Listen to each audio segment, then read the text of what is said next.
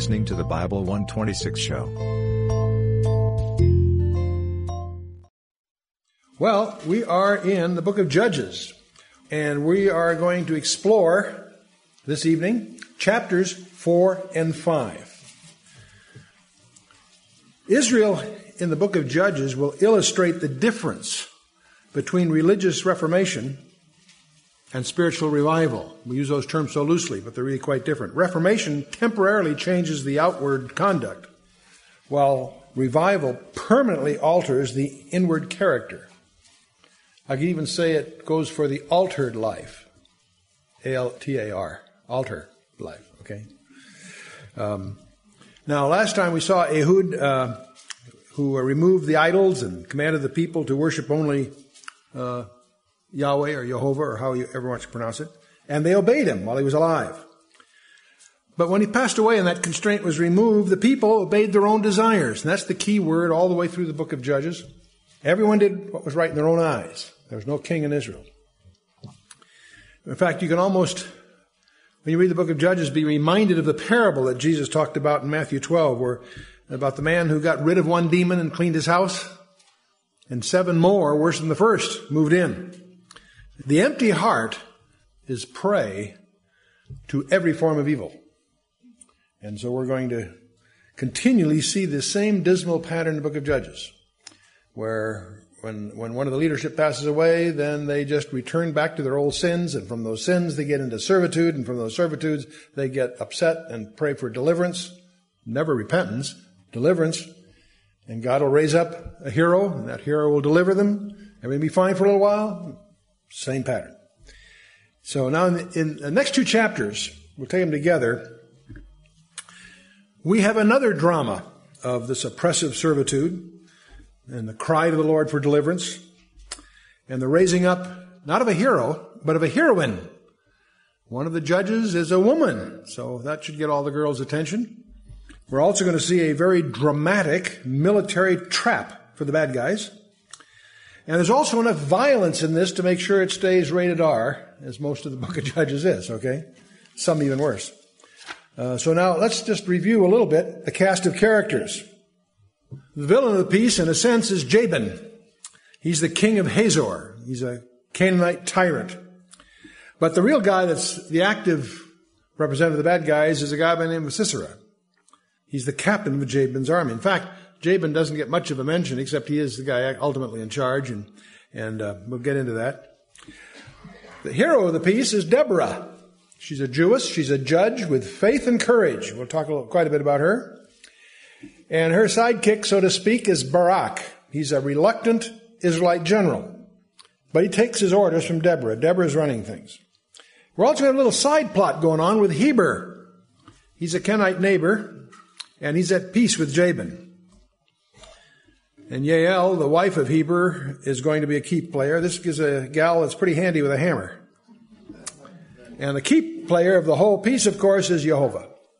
In charge, he's the one in charge of the wars and of the weather. And so with that, we'll move in. So we're in Judges chapter 4, and the children of Israel again did evil in the sight of the Lord when Ehud was dead. And the Lord sold them into the hand of Jabin, the king of Canaan, that reigned in Hazor, the captain of whose host was Sisera, which dwelt in Harosheth of the Gentiles. And the children of Israel cried unto the Lord, and he had 900 chariots of iron. For 20 years he mightily oppressed the children of Israel. See, we just finished 80 years of peace under Ehud, and that's the longest period of peace recorded in the book of Judges. But his leadership, of course, came to an end when he died. We have this interesting expressions in verse 2 that the Lord sold them into the hand of Jabin. That's an expression that's kind of strange. 200 years earlier, the Lord had freed them from the Egyptians. But when they sin, the Lord lets them get taken by their enemies. It's expressed several times, at least 4 times in this book, also in 1 Samuel, that he sold them. It's just as if he redeemed them by freeing them. The expression is translated, he sold them into the hand of Jabin, in effect. Give them their due for a while. That was his form of punishment.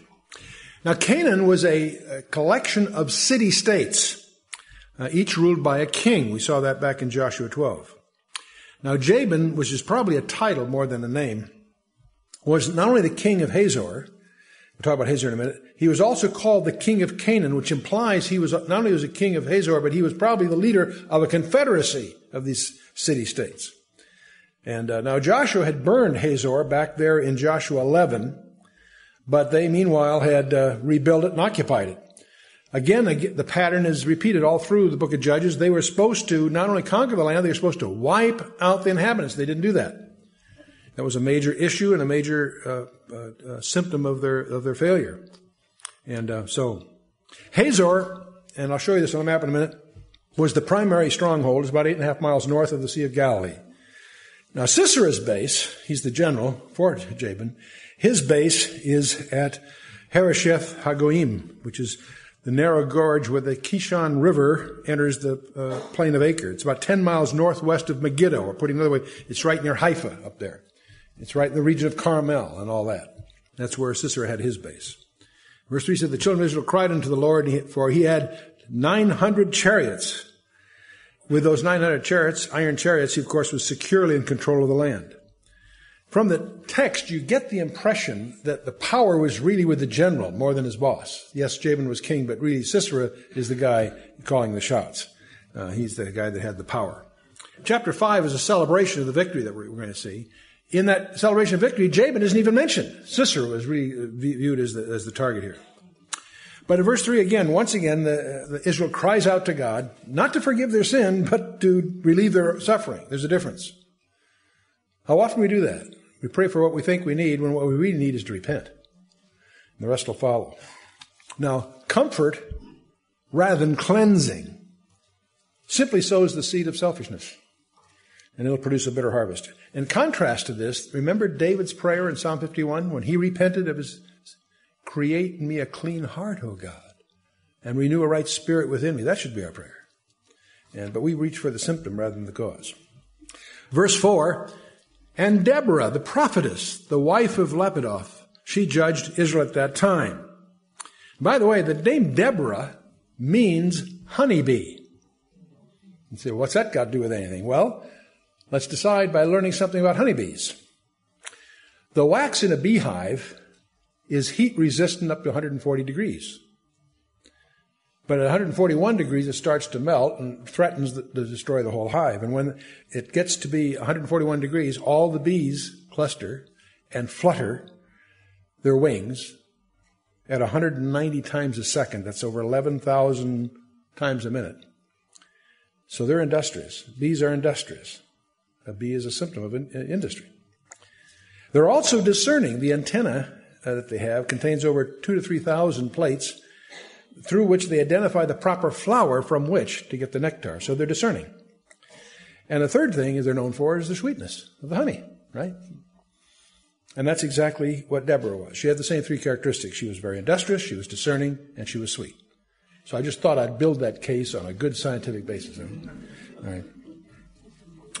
She certainly was a courageous woman. We'll try to understand as we go here. It was an act of grace that she was a judge, but it was also an act of humiliation to the Jews because they were a male-dominated society, wanting only mature male leadership. In fact, in Isaiah 3, verse 12, as an indictment of that period, it said, as for my people, children are their oppressors and women rule over them. See, in the Hebrew mind, that's a derogatory thing. So Deborah's a great gal and she does a great job, but in a sense, it's also certainly an evidence that the absence of adequate male leadership. We'll see how Barak does here shortly himself. But anyway, verse 5, and she dwelt under the palm tree of Deborah between Ramah and Bethel in Mount Ephraim. And the children of Israel came up to her for judgment.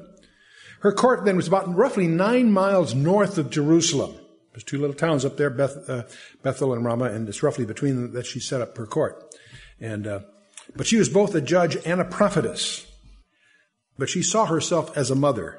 Not the mother, not the mother of Israel. Some people misunderstand that phrase. She's just a mother, but she's doing a great job. And there are other prophetesses in the Bible, by the way. One of your assignments for homework could be, find 8 others.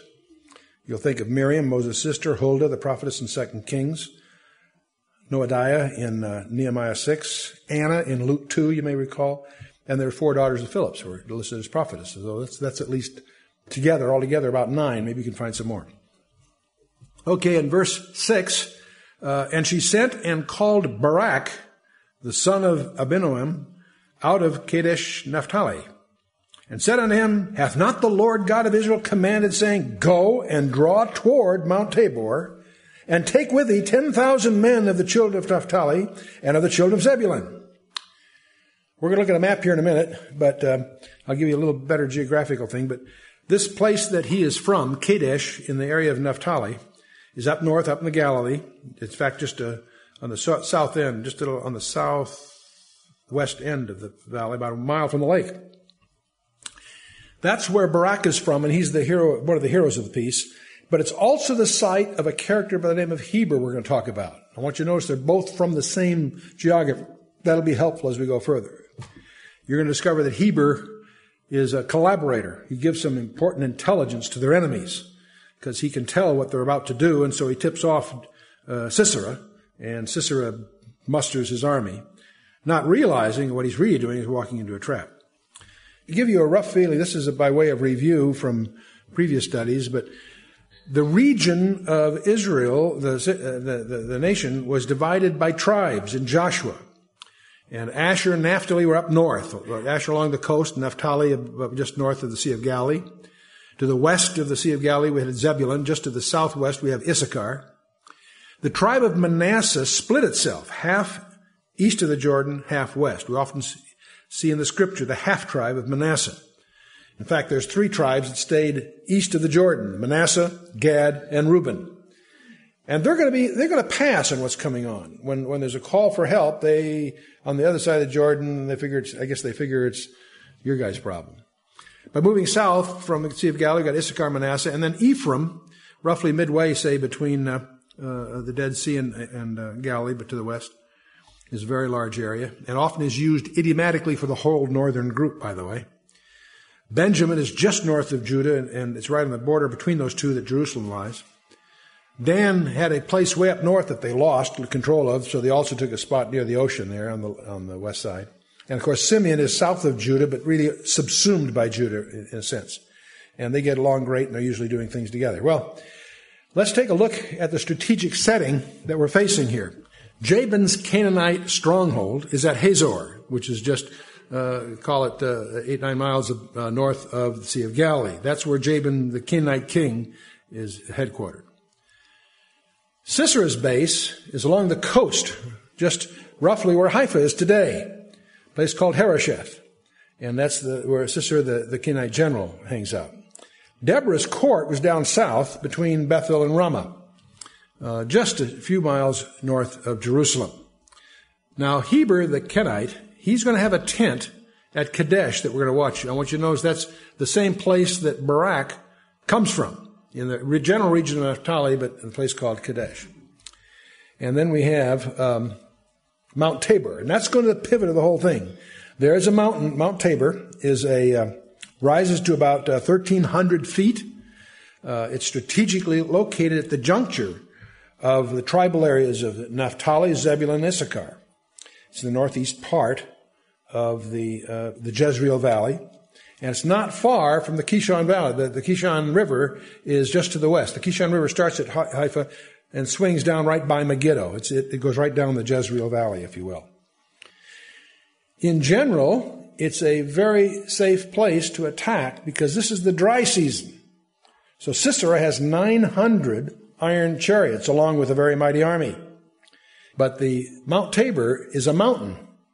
And it's a relatively safe place from which to attack the chariots. Chariots only have mobility on the plain, not on the mountains. And so that's part of the strategy. Verse 7 says, I will draw unto thee to the river Kishon, Sisera, the captain of Jabin's army, and with his chariots and his multitude, and I will deliver him into thine hand. That's what God is revealing through Deborah to Barak. She's calling him to arms. Through Deborah, God is telling Barak to assemble and lead an army. Now, by the way, understand there wasn't an Israeli army. Under Joshua, they had an army and they conquered the land. They're under subjection to the Canaanites. They're not allowed to make weapons. They confiscate all the weapons. All they had was what they could improvise. And they have to just get volunteers. This is a rebellion, in effect. And so what Deborah is asking Barak to do is assemble 10,000 and get them up to Mount Tabor because God is going to deliver these guys to us. That's a gutsy play. You've got the entrenched power, well armed, been running things for a few decades, and you're going to take up arms against them without a trained army, without serious weapons, and the rest of it. But they had one thing going for them. That's the Lord. So verse 8, Barak said unto her, if thou wilt go with me, then I will go. But if thou wilt not go with me, then I will not go. Gee whiz, guy. The word Barak, his name means lightning, but I think it stands for barracks. He's a general that wants to stay in the barracks. That's why they call him Barak. No, not really. I'm just kidding. But he was from Naphtali, and he was one of the tribes that would send volunteers to the battlefield. But his hesitation here, by the way, is not unprecedented.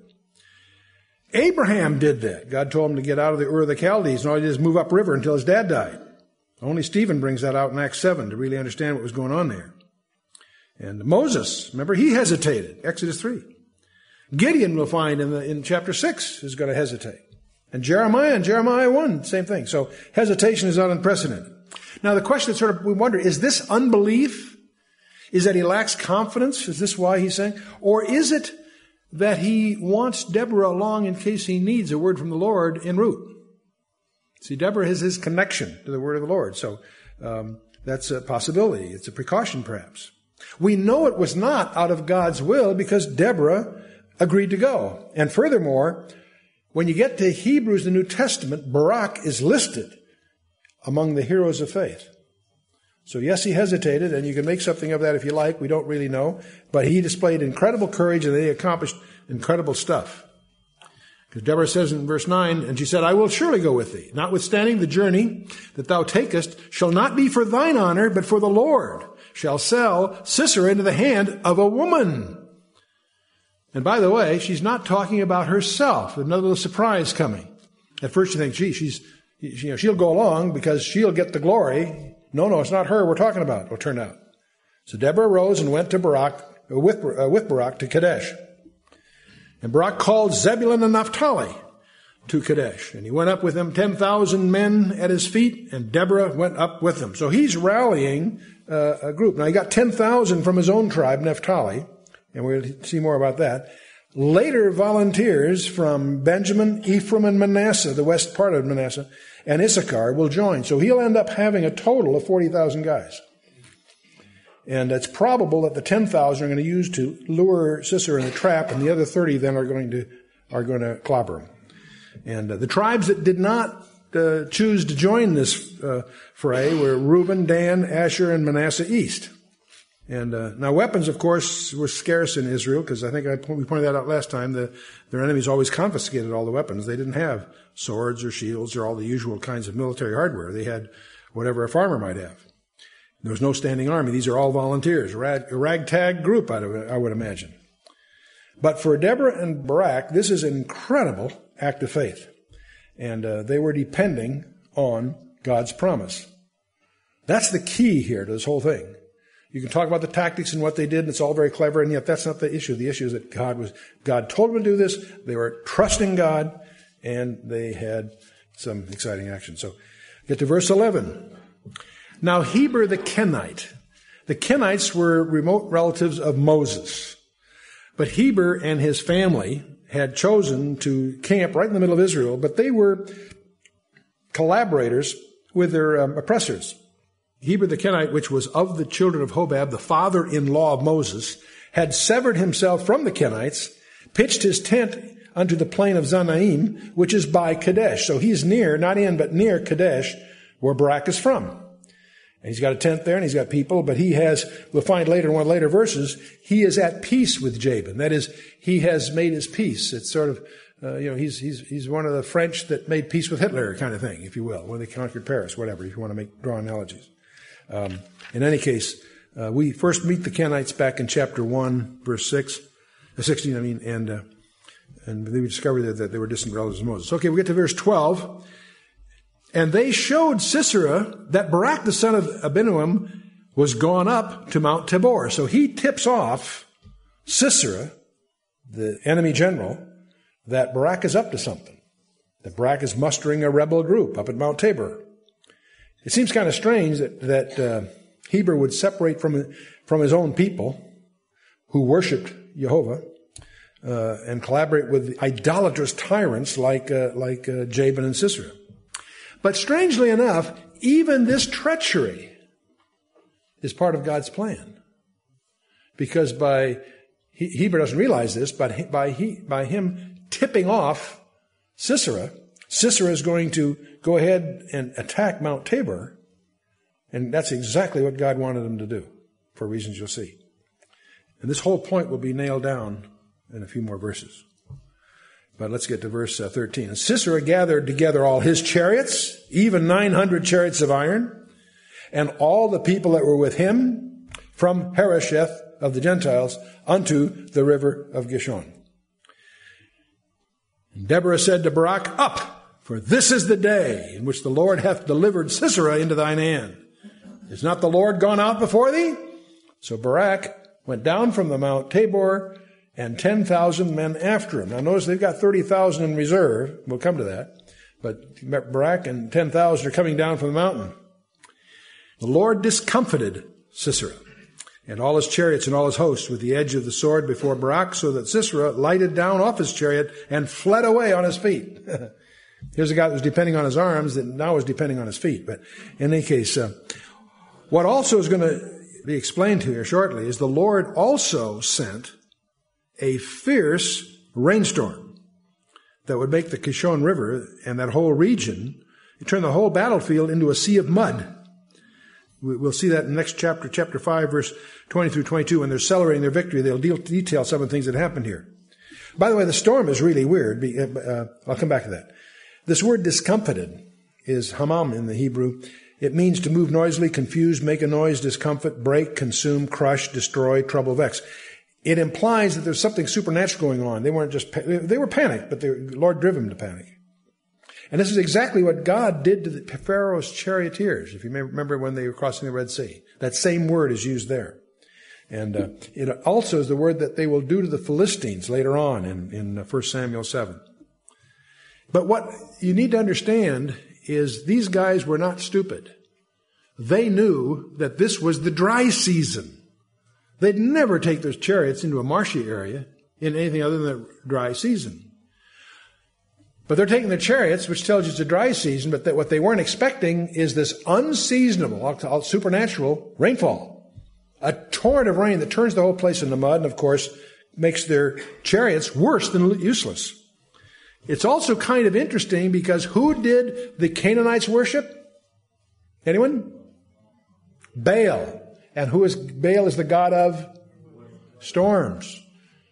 In fact, it's in this very region that we're going to see later, a guy by the name of Elijah is going to challenge the priests of Baal, and he slaughters them as a result of that big showdown up in Mount Carmel.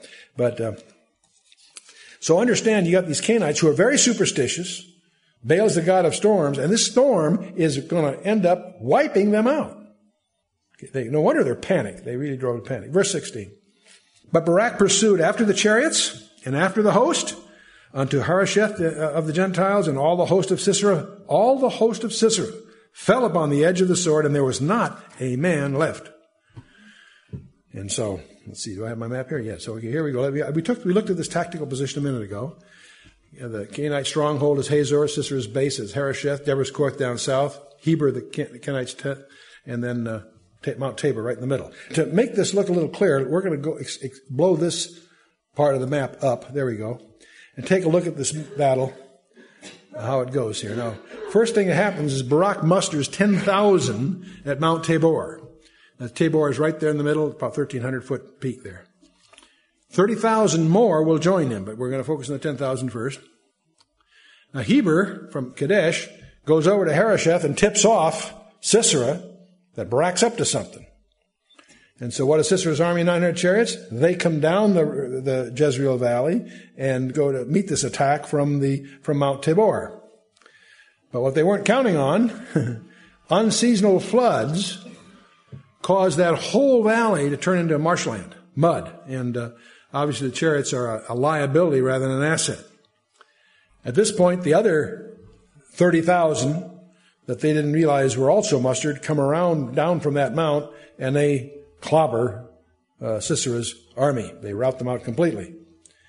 Of course, when the battle is lost, the wisest thing to do is run for your life, which is exactly what our friend Sisera does. He flees the battle scene. He's probably heading up to Hazor, up in northern Galilee. That's speculative, but that's probably where he's trying to go, because he's trying to get out of there, obviously, and head to where the stronghold of Jabin is. But on the way there, he stops nearby Kadesh, because he knows, of course, that there's this guy by the name of Heber that is an ally of him, in effect. So howbeit Sisera fled away on his feet to the tent of Yael, the wife of Heber the Kenite. There was peace between Jabin and the king of Hazor and the house of Heber the Kenite. In other words, Sisera knows that Heber is a friend. He's in flight, so he gets to his camp, but he doesn't go to Heber's tent. He goes to his wife's tent, Yael's tent. And Yael went out to meet Sisera and said unto him, "Turn in, my lord, turn in to me, fear not." And when he had turned in unto her into the tent, she covered him with a mantle. She gives him rest. He's running for his life. So he's looking for probably a city of refuge, but it's not for him. And so he managed to get near the oak of Zananim, and on the border of Naphtali, and about 6 miles east of Tabor. There's the site of Heber's tents. And so we get to verse 18. Yael went out to meet Sisera and said, "Turn in, my lord," and so on. See, in that culture, no man except a husband could enter the wife's tent under penalty of death. So he has already earned the penalty of death, incidentally, as we watch what's going on here. He's brought himself under a death penalty, in effect. Verse 19, and he said unto her, "Give me, I pray thee, a little water to drink, for I am thirsty." And she opened a bottle of milk and gave him drink and covered him. And for a number of other references, we think it was probably buttermilk, but that's not a big deal one way or the other. Now, Sisera had no reason to suspect danger. Heber's clan was friendly. Yael had shown hospitality and kindness. No pursuing Israelite soldier would dare enter a wife's tent. So he's confident that he had a dependable ally and that where he could rest in peace. And indeed he will before it's over. Okay? So we go to verse 20.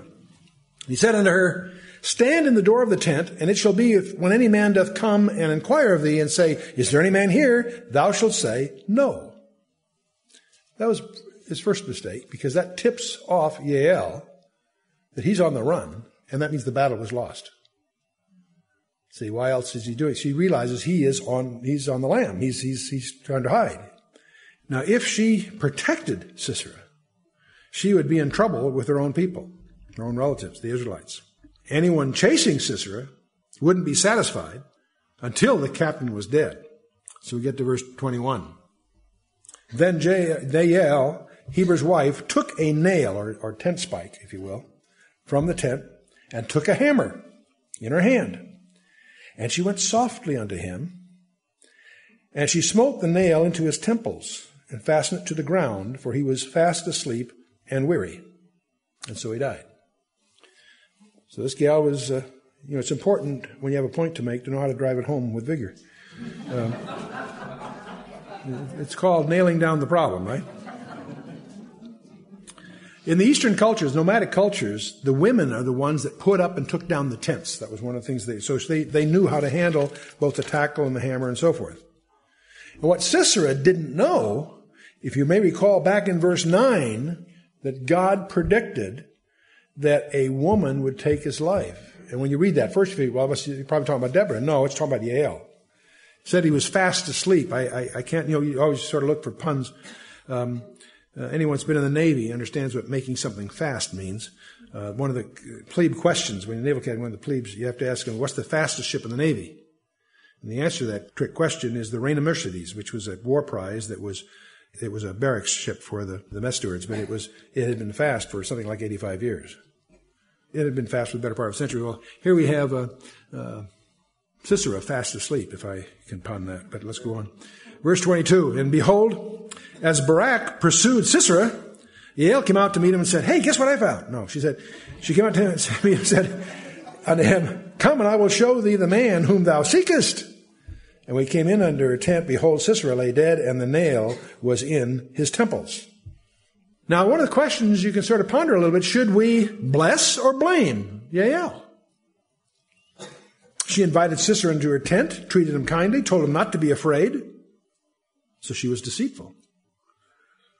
The Kenites were at peace with Jabin, so she violated a treaty.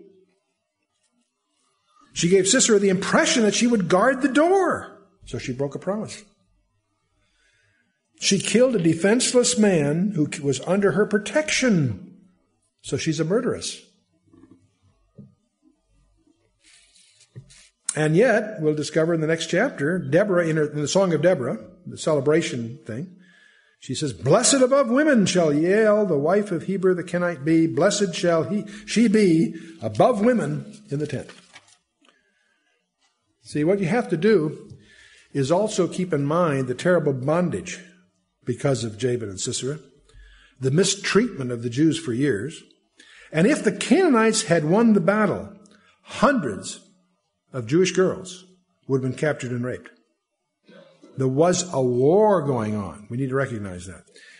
So God subdued on that day Jabin, the king of Canaan.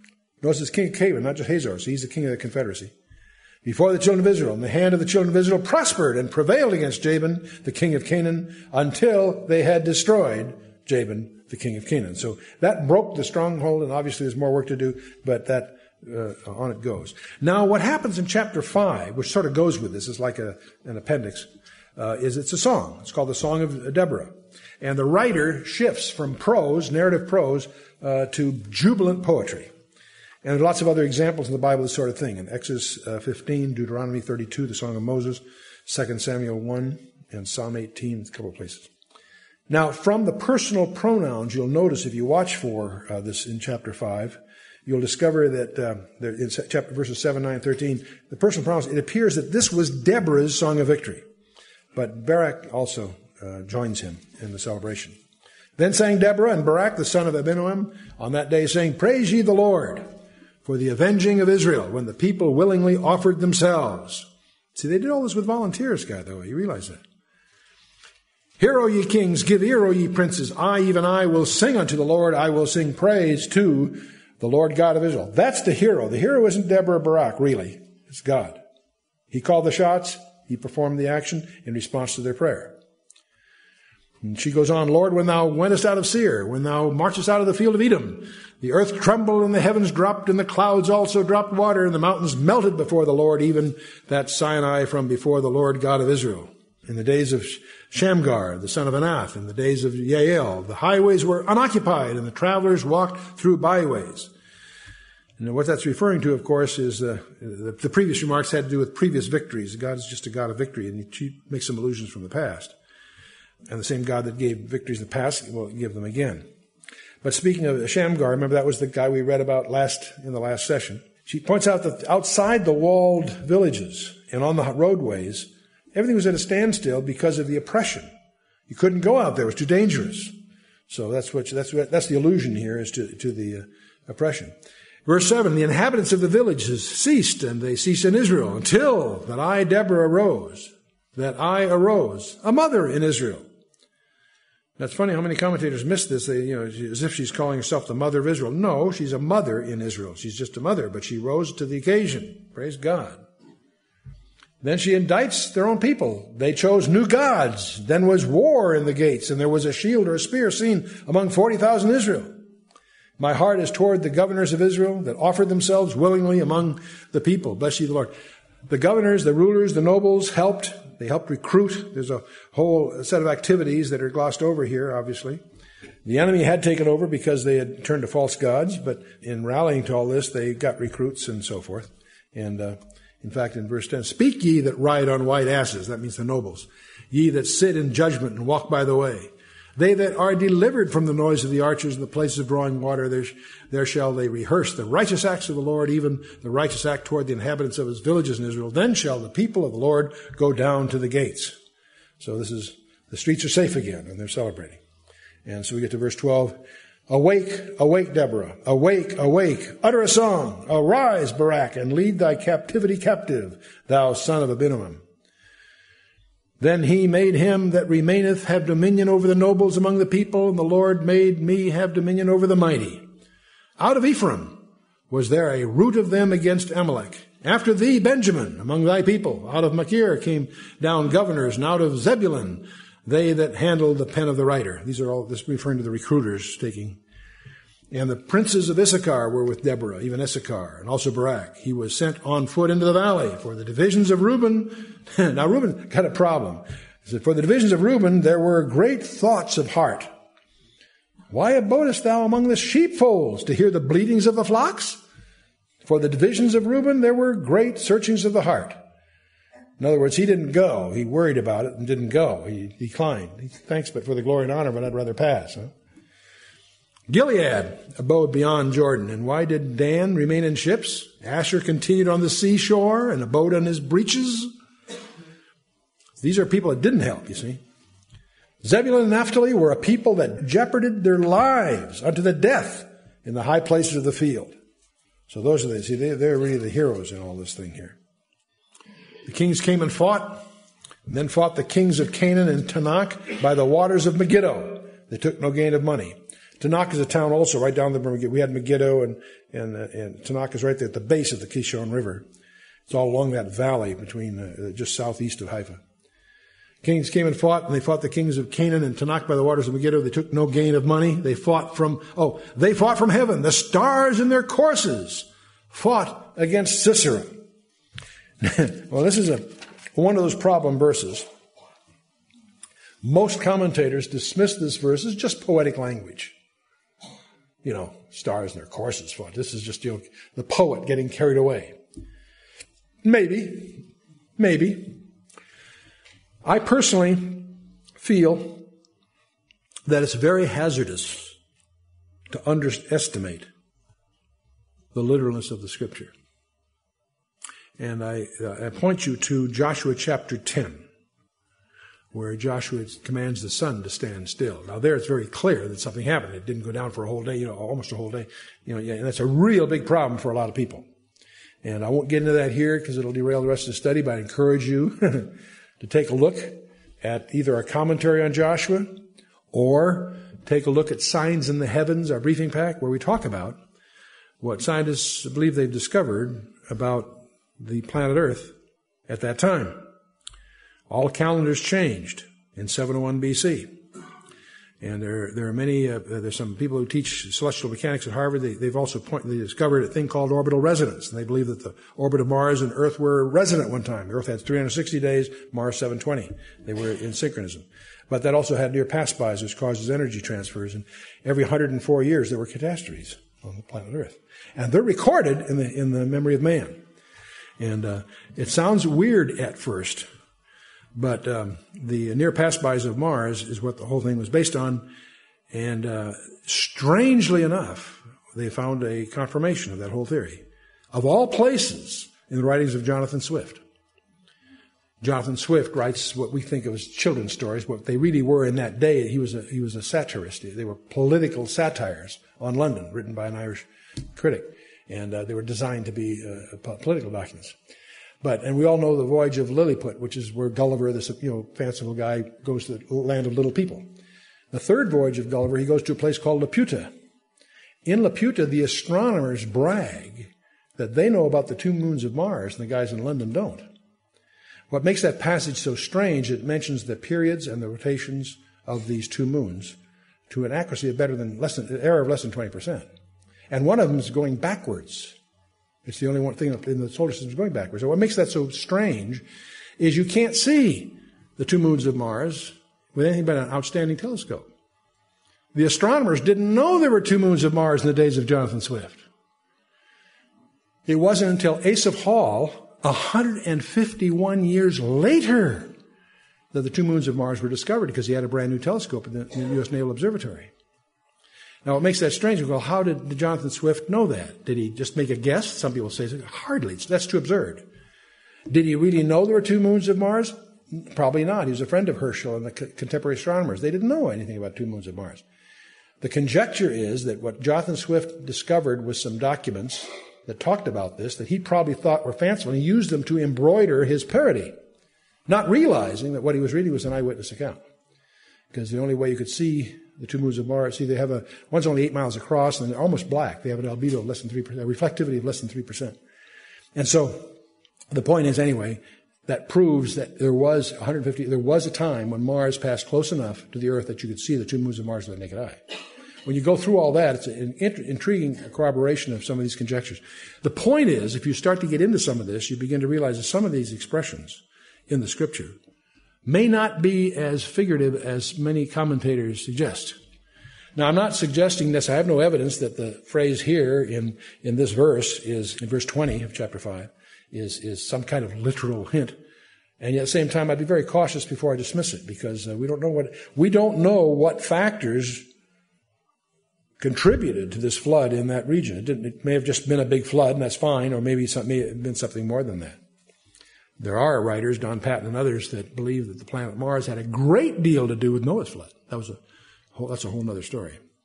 Anyway, let's go on. It says, the river Kishon swept them away, that ancient river, the river Kishon. O my soul, thou hast trodden down strength. And by the way, this is the same place that Elijah slaughtered the priests of Baal in 1 Kings 18, by the way. So you can read that as a little background.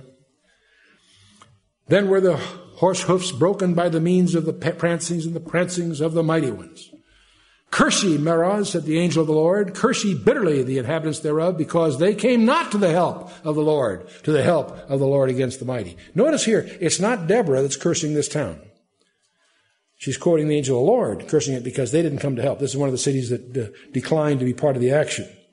And notice, not help Israel, help the Lord. That's interesting. That's interesting. Blessed above all women shall Yael, the wife of Heber the Kenite, be. Blessed shall she be above women in the tent. So that at least is Deborah's comment on the ethics and proper conduct of the wife of Heber. He asked water, and she gave him milk. She brought forth butter in the lordly dish. That's why we think it's buttermilk, which was very common in the East. She put her hand to the nail and her right hand to the workman's hammer. And with the hammer she smote Sisera and smote off his head when she had pierced and stricken through his temples. Whew. At her feet he bowed, he fell and lay down. At her feet he bowed, he fell. Where he bowed, there he fell down dead. Some people fancy contradictions here, other than, he doesn't say he died immediately. It sounds like he staggered and fought and finally yielded. But who knows? The poetry here shifts to the mother of Sisera. We're going to see the pathos of a fallen general amplified through some irony, an ironic description of an awaiting mother clinging to the hopeful excuses of his delay. The mother of Sisera looked out at a window and cried through the lattice, why is his chariot so long in coming? Why tarry the wheels of his chariots? Her wise ladies answered and said, yea, he returned to answer to herself, have they not sped? Have they not divided the prey to every man a damsel or two? That's interesting. To Sisera, a prey of divers colors, a prey of divers colors of needlework on both sides, meat for the necks of them that take the spoil. She's expecting to come with victory. And it concludes, and so let all thine enemies perish, O Lord. Let them that love him be as the sun when he goeth forth in his might.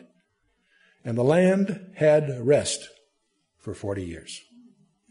And so ends this rather dramatic chapter, the book of Judges. Now next time, you can prepare by reading chapters 6 through 8. We won't take all chapters next time, but that section, 6, 7, and 8, is the story of Gideon, God's man in Manasseh. The story of Gideon is the longest episode in the book of Judges. A very, very colorful thing, where he has 32,000, whatever the number was, and the Lord downsizes his group to 300. And he wins. Very dramatic time. Very interesting story. Book of Judges. Again, standing back a bit, the book of Judges is characterized by 4 conditions. There was no king in Israel. That's the symptom of there's lack of leadership. No king in Israel. Secondly, the ethics were wrong. Every man did what was right in his own eyes. The third thing was that there was an utter disregard of the Word of God. And the fourth thing was that they were in bondage, in servitude, because of all that. And the suggestion I want you to consider as you review the book and continue looking forward, the message, the question I have for you is that characteristic of us today? The world today. There's no king in Israel. The king is coming. The king is coming, but there's no king in Israel. Secondly, every man is doing right what's in his own eyes. That's relativism. That's the ethic of the land. You have your truth, I have mine. Relativism. You can do whatever it's right. If it feels good, do it. I mean, sure, and you can see where it's taking society in all its sectors. The third thing was ignorance of the Word of God. If they had been doing what the law told them to do, the law required the priests to read the book of Deuteronomy on the Feast of Tabernacles every sabbatical year. Every 7 years, the Feast of Tabernacle, they were to read publicly to the nation the book of Deuteronomy. If they had done that, they would understand that they're responsible to teach their children the ways of God in chapter 6 and so on. Chapter 7, God commits himself to wipe out all their enemies, that they are to wipe out all their enemies, not spare them. If they had read the Word of God, they wouldn't be in the predicament, and took it seriously, they wouldn't be in the predicament they're in. And they're in bondage, and so are we. To materialism, and you make the list, it's pretty straightforward.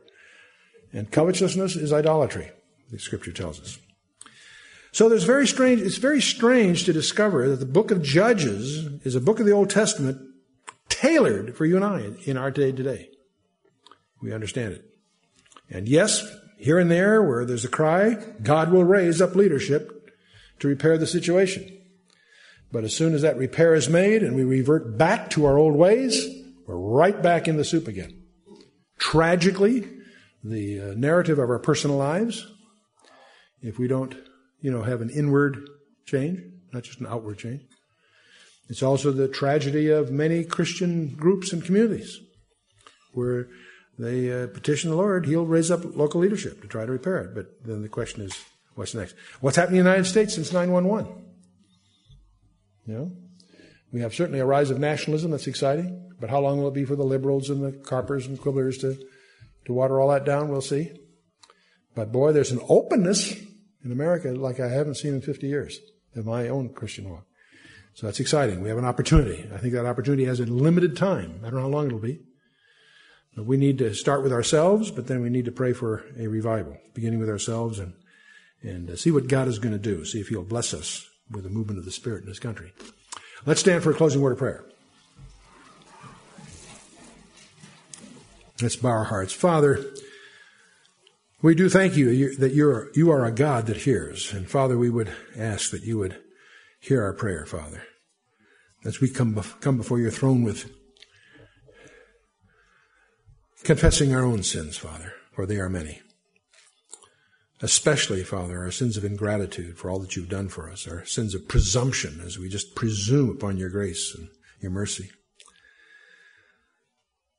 Oh, Father, we bring that before your throne, knowing that you are faithful and just, if we confess our sins, to forgive us our sins and to cleanse us from all unrighteousness. And Father, we seek that cleansing, that we might be more effective vessels for you, Father. We do pray, Father, that you would reveal your truths as we go through the book of Judges, Father. Help us to understand our times. Help us to understand the need for leadership, Father, in our own hearts, that you would be the leader, in our own lives, our own families. And help us, Father, to hold up and support the leaders you have raised up. We pray, Father, that you would add your special blessing at the nation's capital, to the leadership there, President Bush and his staff, the pressures they're on, the decisions they have to make. We pray, Father, that you would just overrule the advice he's getting, that he might hear your words, your voice, Father. We do indeed pray for the peace of Jerusalem, Father, because we know as we pray for that, we're praying for the King of the Jews to come and take over. We do seek him so much, Father. You've told us, Father, pray, thy kingdom come. Well, we do pray that, Father. We do pray for your kingdom to be established as you have ordained it in the Old and New Testaments. We just look for that, Father. But in the meantime, Father, we pray that you would sharpen our understanding, that we might more fully appreciate what it is you would have of each of us in the days that remain. We do pray, Father, that you would give us your vision. Let us know your heart, Father.